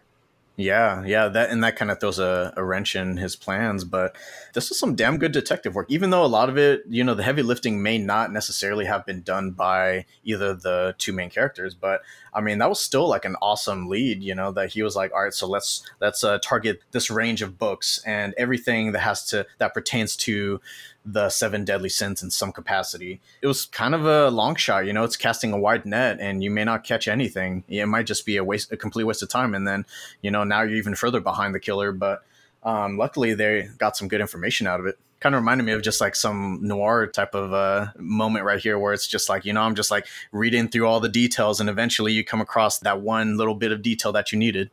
Yeah. It does. This movie does have that vibe too, especially with like all the rain and the darkness. Oh man, yeah. I'll talk about it later on because I thought it was pretty cool. But just like, like their dress, they have like the trench coats and like the hats and everything. The rain is just like pouring off of it, and I love the whole aesthetic. Like I thought that was very throwback, and it was cool. Yeah, the relaxed fit pants and all that. Kind of remind me of Batman too, though, like the Batman movies. Yeah, I can see that. Yeah, Gotham City. Gotham City. And how you said this led to the killer's apartment. So they found out where this guy lives. They don't know that this is the killer yet, but they're like, you know what? This guy may be working with the killer, or he might know something about the killer. So let's go check him out. And man, that was such a awesome scene. Tension in the air, when they're standing at the door, deliberating. The killer walks up the stairs, and he kind of just like stops in his tracks, and he looks super sus, right? Like this guy's like, whoa, who the fuck is this guy? So he's just like standing there, and you can tell like just from his body language, I thought this was genius because they're still trying to conceal his identity, and he slowly starts walking towards them and kind of like adjusting the bag in his arm. And then suddenly he just starts firing on him. So that's where the chase scene ensues. And this was also pretty old school as well. It's like that chase scene through the rain, through the streets, diving over cars, and stuff like that. Down the spiral staircase. Yep. Firing down on him and then running through apartments and bathrooms. Yep. And it always seems like every apartment is connected. You're like following this guy through an apartment, and then it just like goes through door after door after door after door. Yeah. But what I thought was crazy is when he goes into the room with the kids watching TV, and they're still just sitting there watching TV, like some guy didn't just run through and jump out the window. Like they're just acting like nothing happened. And he's like, where'd he go? And they point to the window, and they're just still like watching TV like it's perfectly normal. The kids are that way though. They're just like super focused on like something on TV, and there could be like gunshots going on around them, and they may not even notice. Oh, my daughter would. She thinks she has a detective agency. Oh, does she? Anything in the neighborhood, she's like, that's suspicious, isn't it? Why is that guy looking at that? Isn't that suspicious? What do you think this is? Do you think this is a clue? I'm like, oh my God, girl. You trained her well. I know. We pass a cop, and she's like, I don't think that's really a cop. And I'm like, Emily, it's a cop, okay? Literally wearing a uniform in a cop car. It's a cop. Have you seen, or have either of you guys seen The Black Phone? No, but I want to. It looks so good. Okay, well, what you described kind of reminds me of the sister on there, but yeah, I won't spoil anything. Just go see it. I thought it was pretty cool. No, I knew. Yeah, from the trailer, you can tell she's a little Nancy Drew. She's like, yeah, something's up with this. I'm going to figure it out on my own. Good head on her shoulders. That's awesome. Hey, another fun fact about this chase scene, that during this adrenaline-inducing chase scene, Brad Pitt legitimately injured his arm. Did you guys know that? No, I didn't. Yeah, so you notice like how his hand is like in a cast or whatever, right? It's all wrapped up after the chase. Mm-hmm. So that was actually a real cast that he had, because during the chase, he was like doing some of his minor stunts, and I guess he like landed on a car wrong or something, or too hard, and he tried to brace himself by placing his arm on the windshield, and his arm went through the windshield and it just ripped up his forearm. Oh my God, that's terrible. So he got messed up. But man, Brad Pitt's a trooper. He got that taken care of. He got the stitches, got a cast, and he went right back to work. So right. Well, he finished filming that day then, because I mean, he had his arm in what looked like a sling. He was kind of like, he had his arm in the coat or something like that. But when he goes over there, he looks like a wounded bird before he gets the cast on. He's finishing the scene. I was always wondering, like, when the hell did that happen? When did he get injured? But I just assumed, I was like, I don't know, he bumping into walls and stuff. Dang, I guess he was running on adrenaline. The director, David Fincher, he actually wrote this into the story by, I guess, explaining it by having him fall off of the scaffolding, like the fire escape. Yeah, okay. yeah. Him falling into the trash apparently was him like tweaking his arm and him, I don't know, like breaking. Sure. Interesting. Yeah, it just makes me appreciate that scene even more than knowing when he gets chased down, and just the slow, just the anticipation of having the gun pointed at him. Like, let's get this shit over with so I can get my arm wrapped and everything. But like having this gun pointed at him in the rain, and he's just like, no. I don't know if that was before or after the injury, but Right. that scene itself, again, like very throwback. I love the angle of it too, because it's pointed, it's like pressed up against his temple, and it's like from his temple's point of view. So it's like looking up the top of the gun towards the killer's face. Mm-hmm. The gun is in frame and in focus, but the killer is blurry and his face is still dark. So it's still concealing his identity. And I just love that shot. That was one of my favorites from the movie. Mm-hmm. Mm-hmm. Very artistic for sure. Could have just done like a regular side shot of him like holding the gun, Right. and still conceal his face. But Right. they want to get a little artsy with it, and I appreciate it. A little, but it definitely conveys two things. Number one, you still don't know who the guy is because of him still being blurry, so having that shortened depth of field helps. But also the fact that he's over him, so you feel helpless because he's standing over you as the audience, as you're looking. Because he's pointing up. at the camera, Right, essentially. Yeah, right. So you true. feel helpless like he does with the gun being pointed at you. You feel that this guy, although you don't know who he is and may have been injured, he still has more power over you. Okay. Well, needless to say, Mills fucks up and kicks the door in to John Doe's apartment because, he's just riding on emotions right now. Somerset is trying to tell him, like, listen, we have this guy dead to rights. We'll track him down. We just need to wait for the search warrant to show up. He's just like, nah, I'm doing it now. Boom, and kicks it open. So basically what this does is anything they find in the apartment can't be used against the guy, right? Based off of the loss. Well, sort of. Only because he finds a loophole. So it's interesting that whole fight that they have between each other. You have Somerset with his morals. He's not his principles are, I'm not going to violate the Fourth Amendment. I'm not going to make this admissible in a court of law, or inadmissible. I don't know which. And for those listening, can you explain the Fourth Amendment? Like what is that exactly? The Fourth Amendment, I actually had to look that up myself. I did too. Well, it's basically, like, in a nutshell, it's not allowing people to randomly search your home and take your stuff without a warrant. Without a warrant, which proves probable cause that they have a reason to be there in the first place. And they couldn't prove that the only way they could do that was to incriminate the guy who gave them the information in the first place and say it was ill-gotten. And it was like, the library books. Right.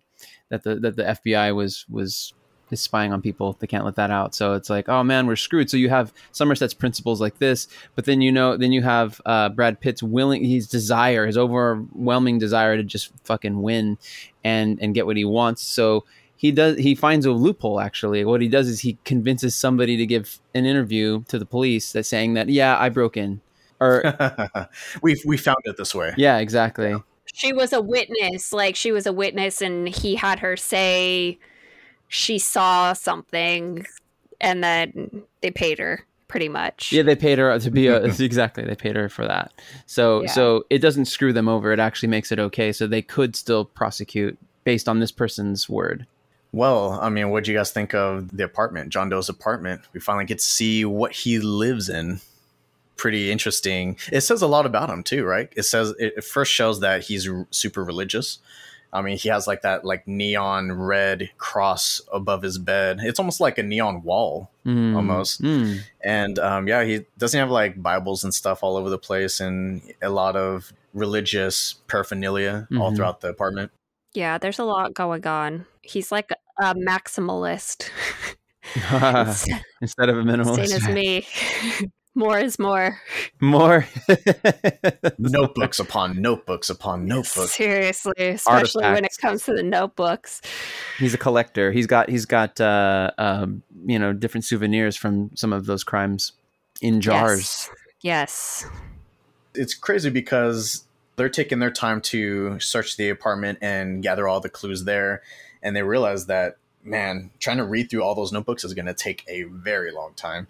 And so they're kind of distracted with that. And John Doe immediately starts his next plan. So he goes through with lust and pride fairly quickly. I think that's like within like the next day or two, right? Or maybe even the same day. It was kind of hard to follow the times. The pace kind of picked up a bit, Yeah, right? yeah. Around this time. We don't really need to go like super into them, but Lust is notable for that gnarly jagged knife strap on where they killed the prostitute. Right. And, you know, like I was like, he made me do it. He held a gun to my head. Which, I mean, shout out to that guy, because that dude was acting his ass off for that minute. Yeah, he was, dude. Just the stammering and, dude, he did a good job. Horrible. Oh, yeah. Pride is notable because the killer himself called it in so that the cops would find it quicker, which I thought was pretty funny. He's kind of like, well, in order for me to get to what I need to do, I got to get these two more sins out of the way. So he just went ahead and did Lust and Pride. Yeah. Right, because they found his living quarters. It rushed his timeline.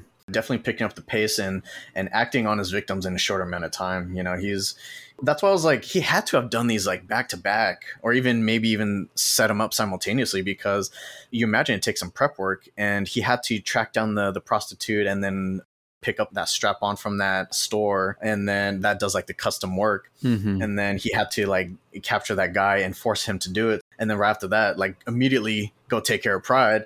But Pride could have been done already. And that's why he called it in, because they hadn't found it yet.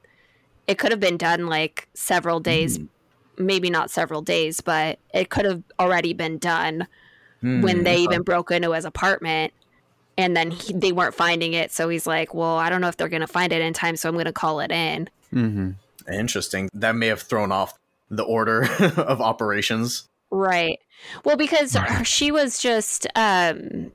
he cut off her nose, and then he glued a phone in her hand, and then he glued a bottle of pills in the other. So her choice was either to call for help, but if she was too prideful to call for help because her face was ruined by her nose being gone, then she would just kill herself. So she did. She ended up killing herself. That is crazy. Because she was too prideful. Now, do you think that was pride, or was she just like in such a crazy state of mind that like maybe you wouldn't want to live through that experience as well? It could have not been pride at all. And maybe those pills were pain pills. I mean, I can only imagine getting your nose cut off is pretty painful. Oh, yeah, definitely. I mean, I don't remember if he said something about bleeding out. I don't know if that would even be possible. No, she was wrapped up, right? Like she had the bandages on her face. Okay. Yeah. I don't know if that would have like at least like kept her alive for a longer period of time. Like I don't think she was like on the verge of death or anything. But yeah, I mean, that's still a pretty shitty situation to be in. I actually thought that was a pretty interesting concept as well, was the whole like, she could have lived, she could have survived, but she chose not to. That was some Saw stuff right there. Yeah. Now that those are out of the way, I guess last two would be Envy and Wrath.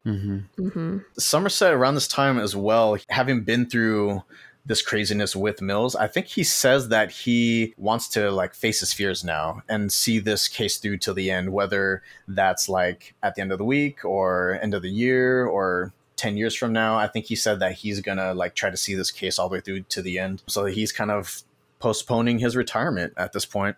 Mm-hmm. So, he's back in the game. I think at this stage, he was only, a day or two away from retirement. And now he's like, nah, I can't leave my boy high and dry like this. I think now he has more of a rapport with Mills. They have more of like a bond, having worked a couple of these cases together now. But it might just be because it can't be like the one that got away kind of thing. Like detectives always say, there's one case that sticks with me. Though if I had one case that I wish that I would have solved, it's this one. And maybe this was his. Right. And he just had to see it through. Right. And without having, like you were getting too close to actually finding the guy. Whereas before, like you said before, Nicole, how he mentioned that there are so many unsolved cases. Maybe it was like this. He wants a win. He wants to take a W with him into retirement. Yes. Yeah. He wants to go out with a win. Yeah. And he knows that and like you said, he knows that they're close. So it's not like they're not getting anywhere on this case and he's just going to work it to death. Right. But they're close. He knows they're close. He's like, we're right there. Yeah, they had him on his heels for a second there. He's trying to gather himself. Mm-hmm. And they don't know what acts he's going to take next. But they know that they're, like you said, they're close and they're on his ass. Mm-hmm. But the thing is, John Doe kind of forces their hand because he actually turns himself in. After he calls in Pride, I think they're arriving at the police station and they're kind of like discussing like what steps they're going to take next. And then who shows up? John Doe himself, and turns himself in. With blood on him. Mm-hmm. And they mention it's two different people's blood that they identified. They're like, one belonged to Tracy and the other one was unidentified. Mm-hmm. And so that is foreshadowing for later, which I didn't even pick up the first time I watched it. And then second time I'm like, fuck. Like he had two different people's blood on him. Mm-hmm. And I think they just kind of gloss over that because they don't ever really mention it again. But I think that's like that foreshadowing and just that subtext right there is so disturbing. It is disturbing now that you mention it. And I'll get to why that is so much more disturbing when we get there. Now it's finally revealed that the killer, more than halfway through the movie, is played by Kevin Spacey. Ta-da. He walks in and, it's funny because, everyone's all like, get on the ground, put your hand behind the head. And they're like trying to like order him around, but he's doing this on his own accord. You don't have to like force him to do anything, but I think that's just like natural reaction. Yeah. Everyone's in shock. It's interesting because they're trying to fingerprint him. And the reason why they could never find any fingerprints is because he cut off his fingerprints. So now they're just like all scarred up and he can touch whatever he wants and it's not going to leave any prints or it's not going to leave anything identifiable. He's John Doe to a T as well. There's like nothing that they can use to identify this guy, like no fingerprints, no bank statements, no employment records. And this guy is just like, no one knows who the hell this guy is. No one's seen him before. He looks fucking hella generic. He's just like a white guy with a shaved head, no facial hair. He doesn't really have like very many features that you can use to distinguish him.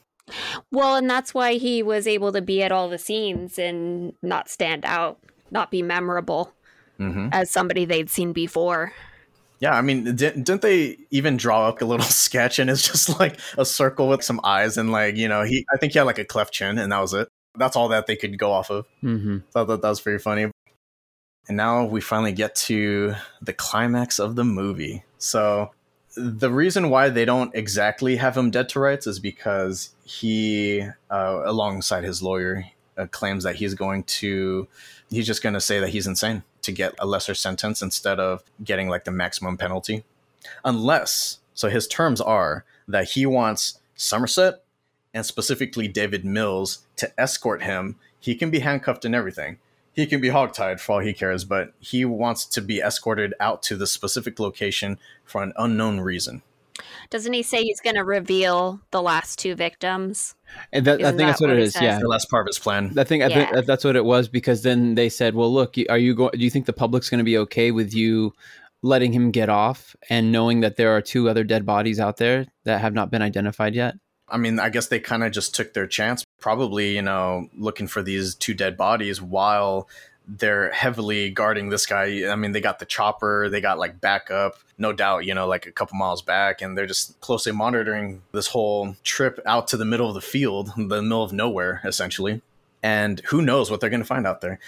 such a tense scene for me when I first watched it, because I remember distinctly how I felt. I was on this high. Like, I'm just like, man, I have no idea what's going to happen right now.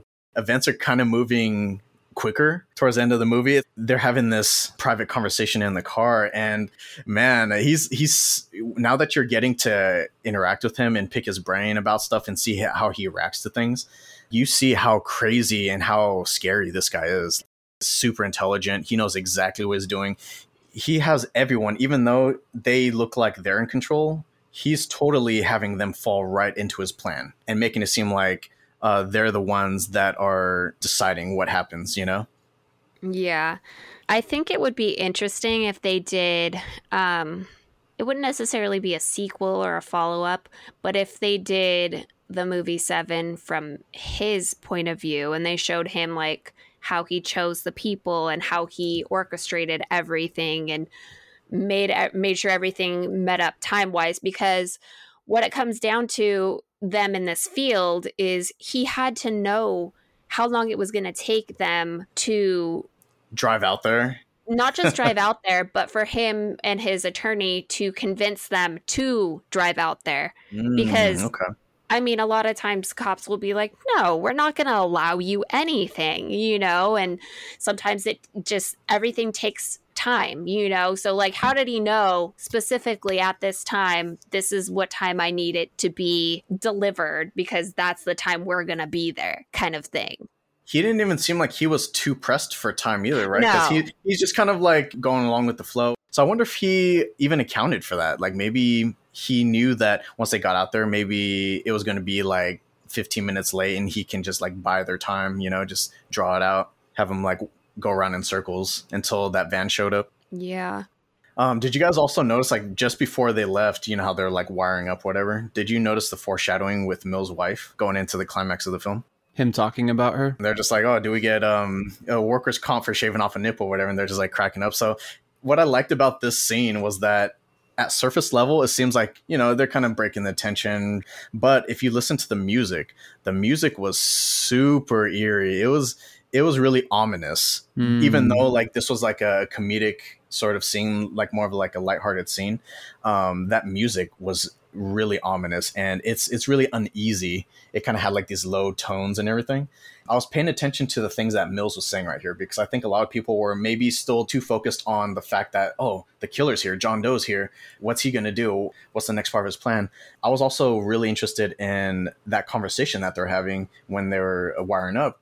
And Mills mentions that even his wife doesn't have cable in like the same scene, but later on he says, if I keep coming home late, my wife is going to think something's up. And so they keep mentioning the wife going into the climax, which I thought was like, oh, damn. They're not putting too much focus on it that it's going to give it away, but they want to make sure that it's like in recent memory. Yeah. Not just that, also the fact that despite his drive to find this killer and do a good job and, I don't know, cut his teeth, be a great detective, he still loves her, you know, even though he may not have said it throughout, he does still love her and she loves him. They click. They've been high school sweethearts or something like that. He hasn't been spending that much time with her and he would like to like get back to her like once they're done with this case and they put this guy away. You know, he's kind of fantasizing about this, but it's too little too late. Right. So once they get out to the middle of nowhere, what do they find? They don't find anything at first. But then this random van shows up and they think that it's backup for him, right? Like maybe some sort of escape route. Immediately, Somerset, he stops that van. I think he gets in the car and he cuts it off way in advance and forces this delivery guy to hand over the box. Well, it works out perfectly. It works out the way that that John Doe wants it to because Somerset was already away from him, the two of them. I forget what had been discussed before, but it was set up perfectly for John Doe to be with Detective Mills because when they're by themselves, he just keeps jabbing at him, right? Like he's just like getting under his skin. He's like saying all these things under his breath. Mills is just keeps telling him to shut up, and like, you know, he's really frustrated, but he's also really concerned. And so they thought it was a bomb at first. And I mean, Somerset, you know, I guess he's thinking like, hey, better me than someone else. So he's willing to take the bullet. He orders the guy to drop the box, back away, and he finally cuts it open, but they don't ever show what's in the box. I like how they did this because You don't need to over explain things. There's almost like an ambiguity about like how you have this box and you see that there's like some blood on it, but you don't exactly know what's in this box. Right. But sometimes like they do this because sometimes your imagination is worse than what they can present you with. Exactly. So see that. like you can just like picture like the most horrible thing, you know, and you're thinking like, oh, his wife was pregnant. What does it have to do with that? Does it have to do with that? Is it something else? Yep. Like, what is it though? Because you don't even know. I wasn't even thinking his wife when I was a kid. I had no clue what it was. I was just like, you know, because it's warm. You know, the last feelings you are left with are warm feelings because of Brad Pitt, because of Mills saying what he said about, oh, you know, I'm gonna make it up to her. And you can tell that this whole time Mills was the target. John Doe does interact with Somerset in some ways, but like he always keeps going back to Mills. Like he's just like targeting Mills. Like that's his focus. He's getting more reactions out of Mills. But I think that he knew that from the beginning. Like just as long as what he plans with Mills goes through. So I wonder though when Mills became his target, because Mills couldn't have been one of his original targets because he had just moved to the city, and the sloth guy, he had been, you know, letting him deteriorate for over a year. So I wonder when I wonder if he then was showing up at the scenes and that's when he was like admiring him and wanting to be him. Maybe. Like, you know, which feeds back into it, but there's no way he was one of the original targets. What if he only became his final target after he pissed him off by chasing him down? Right. And he held that gun to his head. And what if in that moment he just decided, no, I got something for I got you. something special. I could kill you right now, but I'd rather something better. Yeah, bigger plans for you. He was like in the right place at the right time. That's it right there. Envy, wrath. That's how I'm going to do this. Yeah. But then I wonder if, because they had another person's blood on him, I wonder if maybe he had another victim that was originally, and he already took care of them, but then he's like, no, this works better. No, here's what I was going to get at, which is what's kind of more horrifying. And I'd heard it said before, but I hadn't thought about it. It didn't click for me until just now. He says to him, he explains what it is in the box, what something is in the box. And he says, because I admire you so much and, you know, for your life and all the X, Y, and Z, I envy you. And therefore my sin is envy. For your wife, you have a wife, you have a life that I don't live. And therefore I envy you, which seems so, I won't even get into that just yet. So he says that to him and he tells him to become wrath. We know he says, I cut off her head. He says, I cut off her pretty head. So her head is in the box. We know that much to be true. Well, I feel like what's kind of left to the imagination is you don't know if it's definitely something immediately recognizable. So I don't know if it's her head, because that seemed like a small box, or it could have just been like her face or something. It could have been, but he did say he cut off her head at the very least. Right. That's what so something dealing with done. the head. Right. So I cut off her head. But he said, he says he didn't know she was pregnant. And that's when that's when it all fucking comes apart. And he's just like reeling from it. And that's when he ends up shooting him. But if you think about it, reverse that, boom, when he says, he didn't know. Because she said he begged for the wife, or begged for the life of her unborn child. Right. So that means that John Doe knew that she was pregnant because she begged for her child's life before he severed her head. It means he cut out the fetus. And that was in the box as well. That's the other person's blood that was on him, was the unborn baby. That's why it was unidentifiable. I think that's what they were alluding to. So that's why I was like, man, that is freaking horrifying. Next level.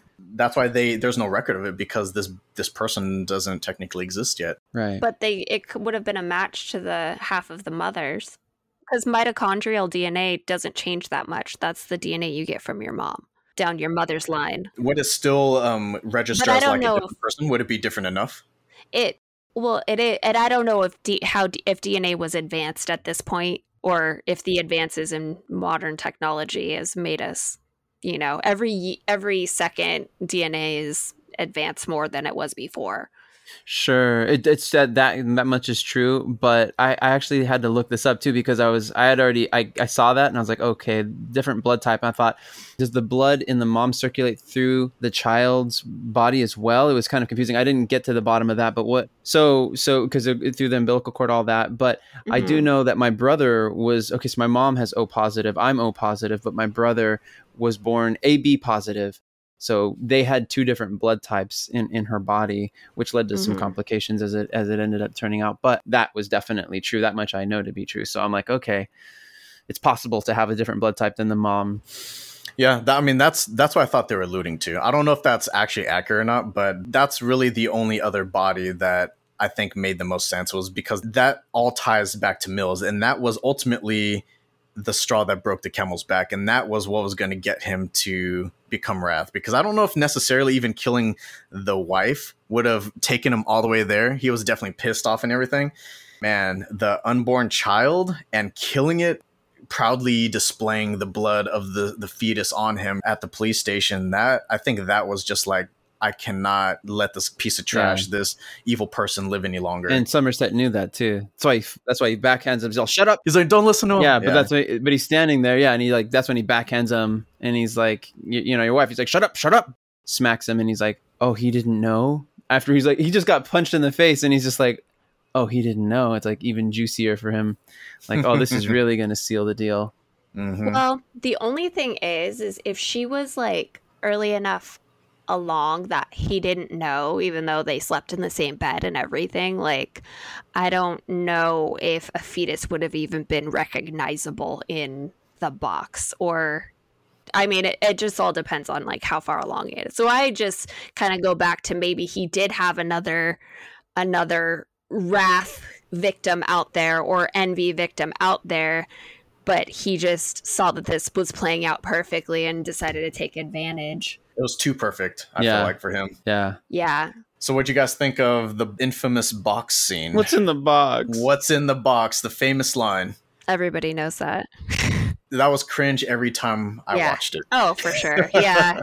Yeah, it still made me cringe, but it was also like, just like the desperation of it. Like, he just got rid of any kind of like trying to be anything else, you know. Like he had so much ego before, and that was him, like, without any ego. He was just so desperate to know. He did know, but he wanted to know, but he also didn't want to know at the same time.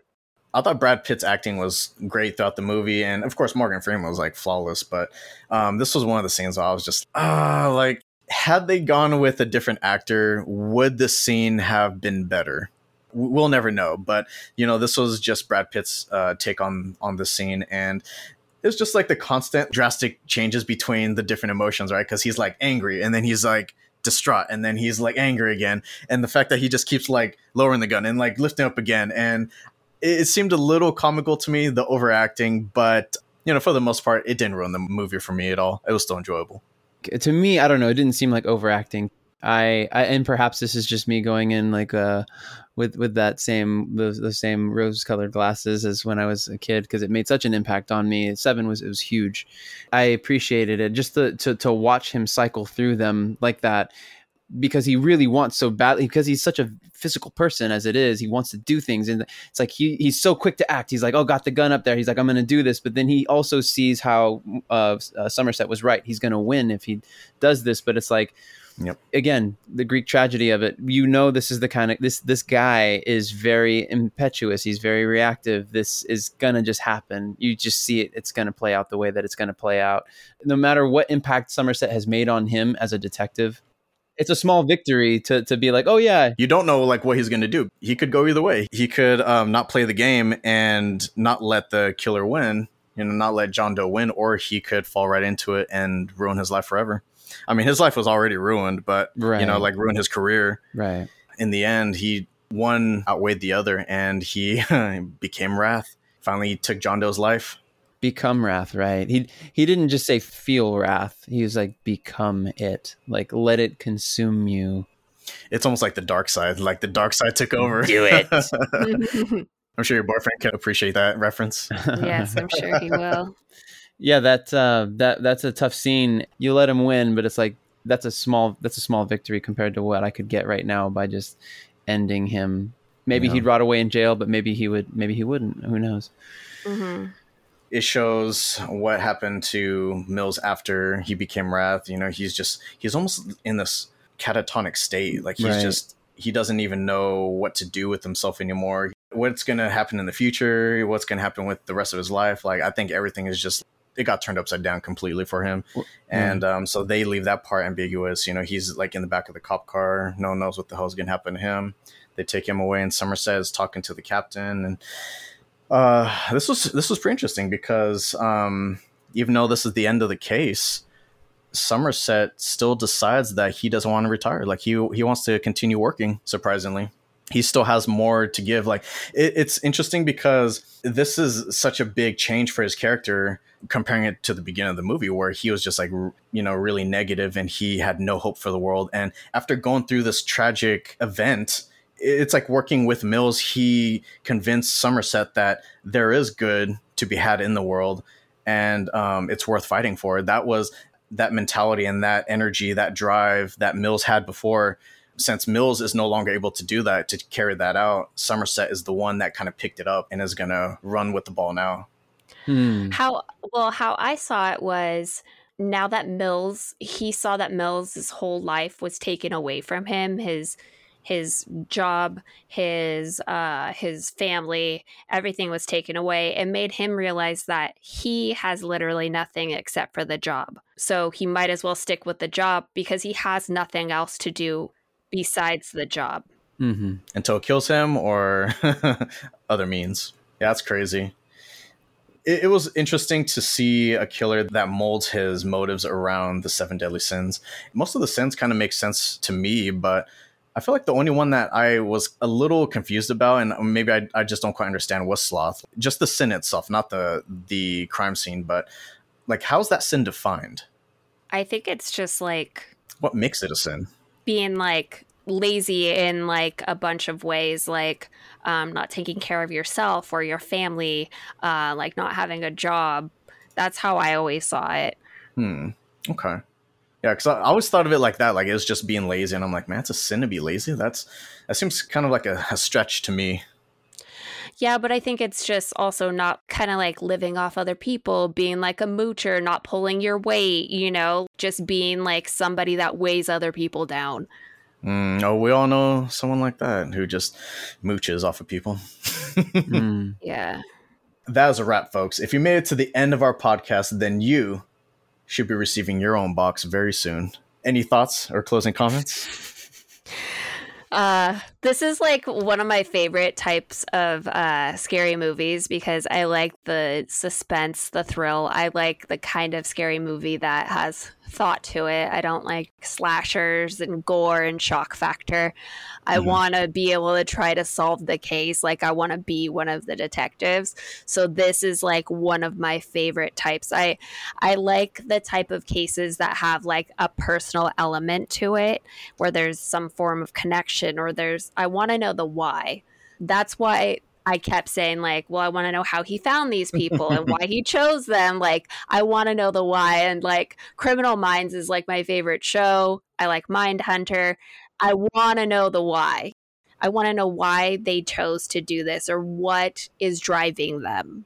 I almost feel like, since you're into the true crime and all that stuff too, this is why I don't like watching that with Brenda, is because most of those cases, since those are real cases, they're not for Hollywood or anything like that.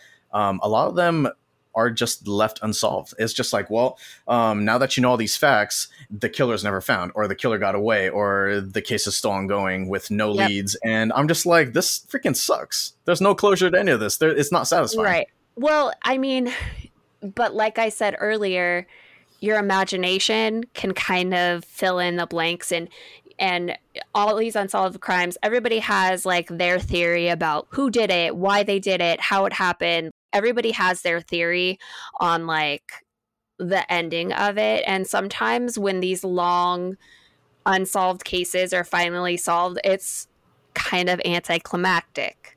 Oh, it was the neighbor that did it, or it was whatever, you know. And sometimes you know who did it the whole time, and it's just frustrating. Like in the West Memphis 3, everybody knows who did it, but they just don't want to admit that they're wrong and that they got the wrong guys.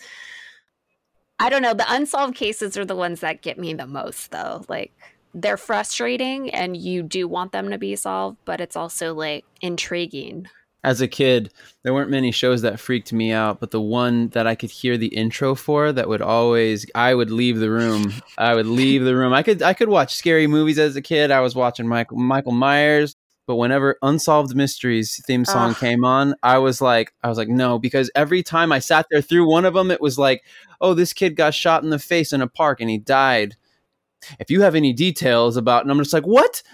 That person's still there? I'm like, dude. And I remember one kid got shot and killed, and it was a case of mistaken identity. And I thought to myself, well, I'm Mexican and I live here, and there's like tons of Mexicans and there's gangsters. Like, what if I look like somebody? A case of mistaken identity. So I was like, I'm never wearing any kind of gang affiliated colors. You gotta get rid of your LA Dodgers tracksuit and my Raiders. Orale.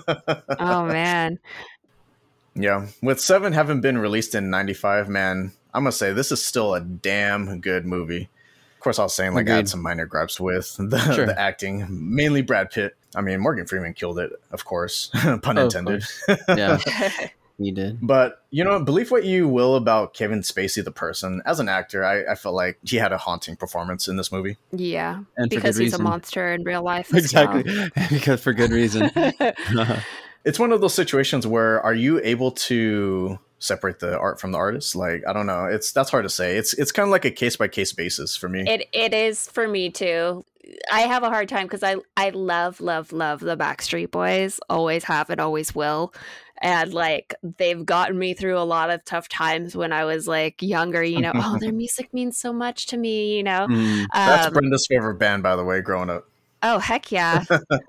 But Nick's a rapist and Brian is like a member of QAnon. So, it's tough. Some of them, though, I'm like, it's easy to just be like, yeah, I'm done with you. You meant nothing to me before, but it's like kind of like a family situation, like a family member does something and you're like, I don't know. What's our relationship like? Let's see if I'll overlook this or not.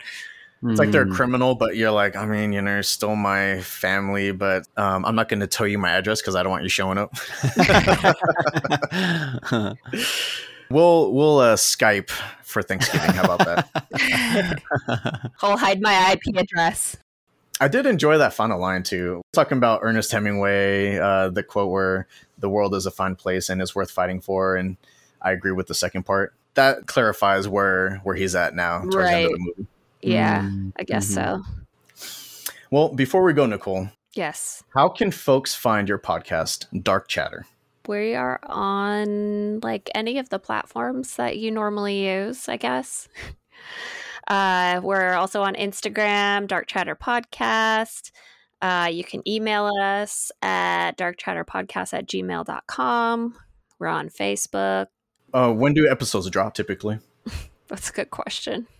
I like to keep us guessing, I guess. That's part of the charm. We shoot for every other Friday, but we've had a curse hanging over us, and it's been technical difficulties and injuries and this and that. And so it was like, I think 2.5 months between like a couple episodes because it was just issue after issue.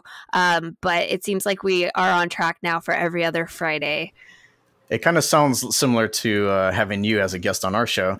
There just kept all these events just kept happening. But you know what? You're such a good sport about it, and I want to thank you for that. It's probably me that brought this on to you guys. I just carried the curse carried over. Now that you mention it, this never happens. This has never happened to us. I was born on Friday the 13th. Jinx is practically my middle name. I mean, it's always a treat whenever an episode drops, and they're always so fun to listen to. Honestly, like I just listened to the last one, and you guys talking about Redlands and stuff. You can always tell that on Dark Chatter that the hosts are just having a good time whenever you guys are recording. We've been friends for a long time. That's right. 3 best friends from Redlands. 3 best friends from Redlands, California. Friendly reminder, Affliction Oz podcast is available on all major podcast streaming services with new episodes dropping on the first Saturday of each month, 5 a.m. Pacific. Thank you to all the listeners out there for joining Nicole, Michael, and I. This has been Affliction Oz podcast, episode 16-7, and we will see you all next time.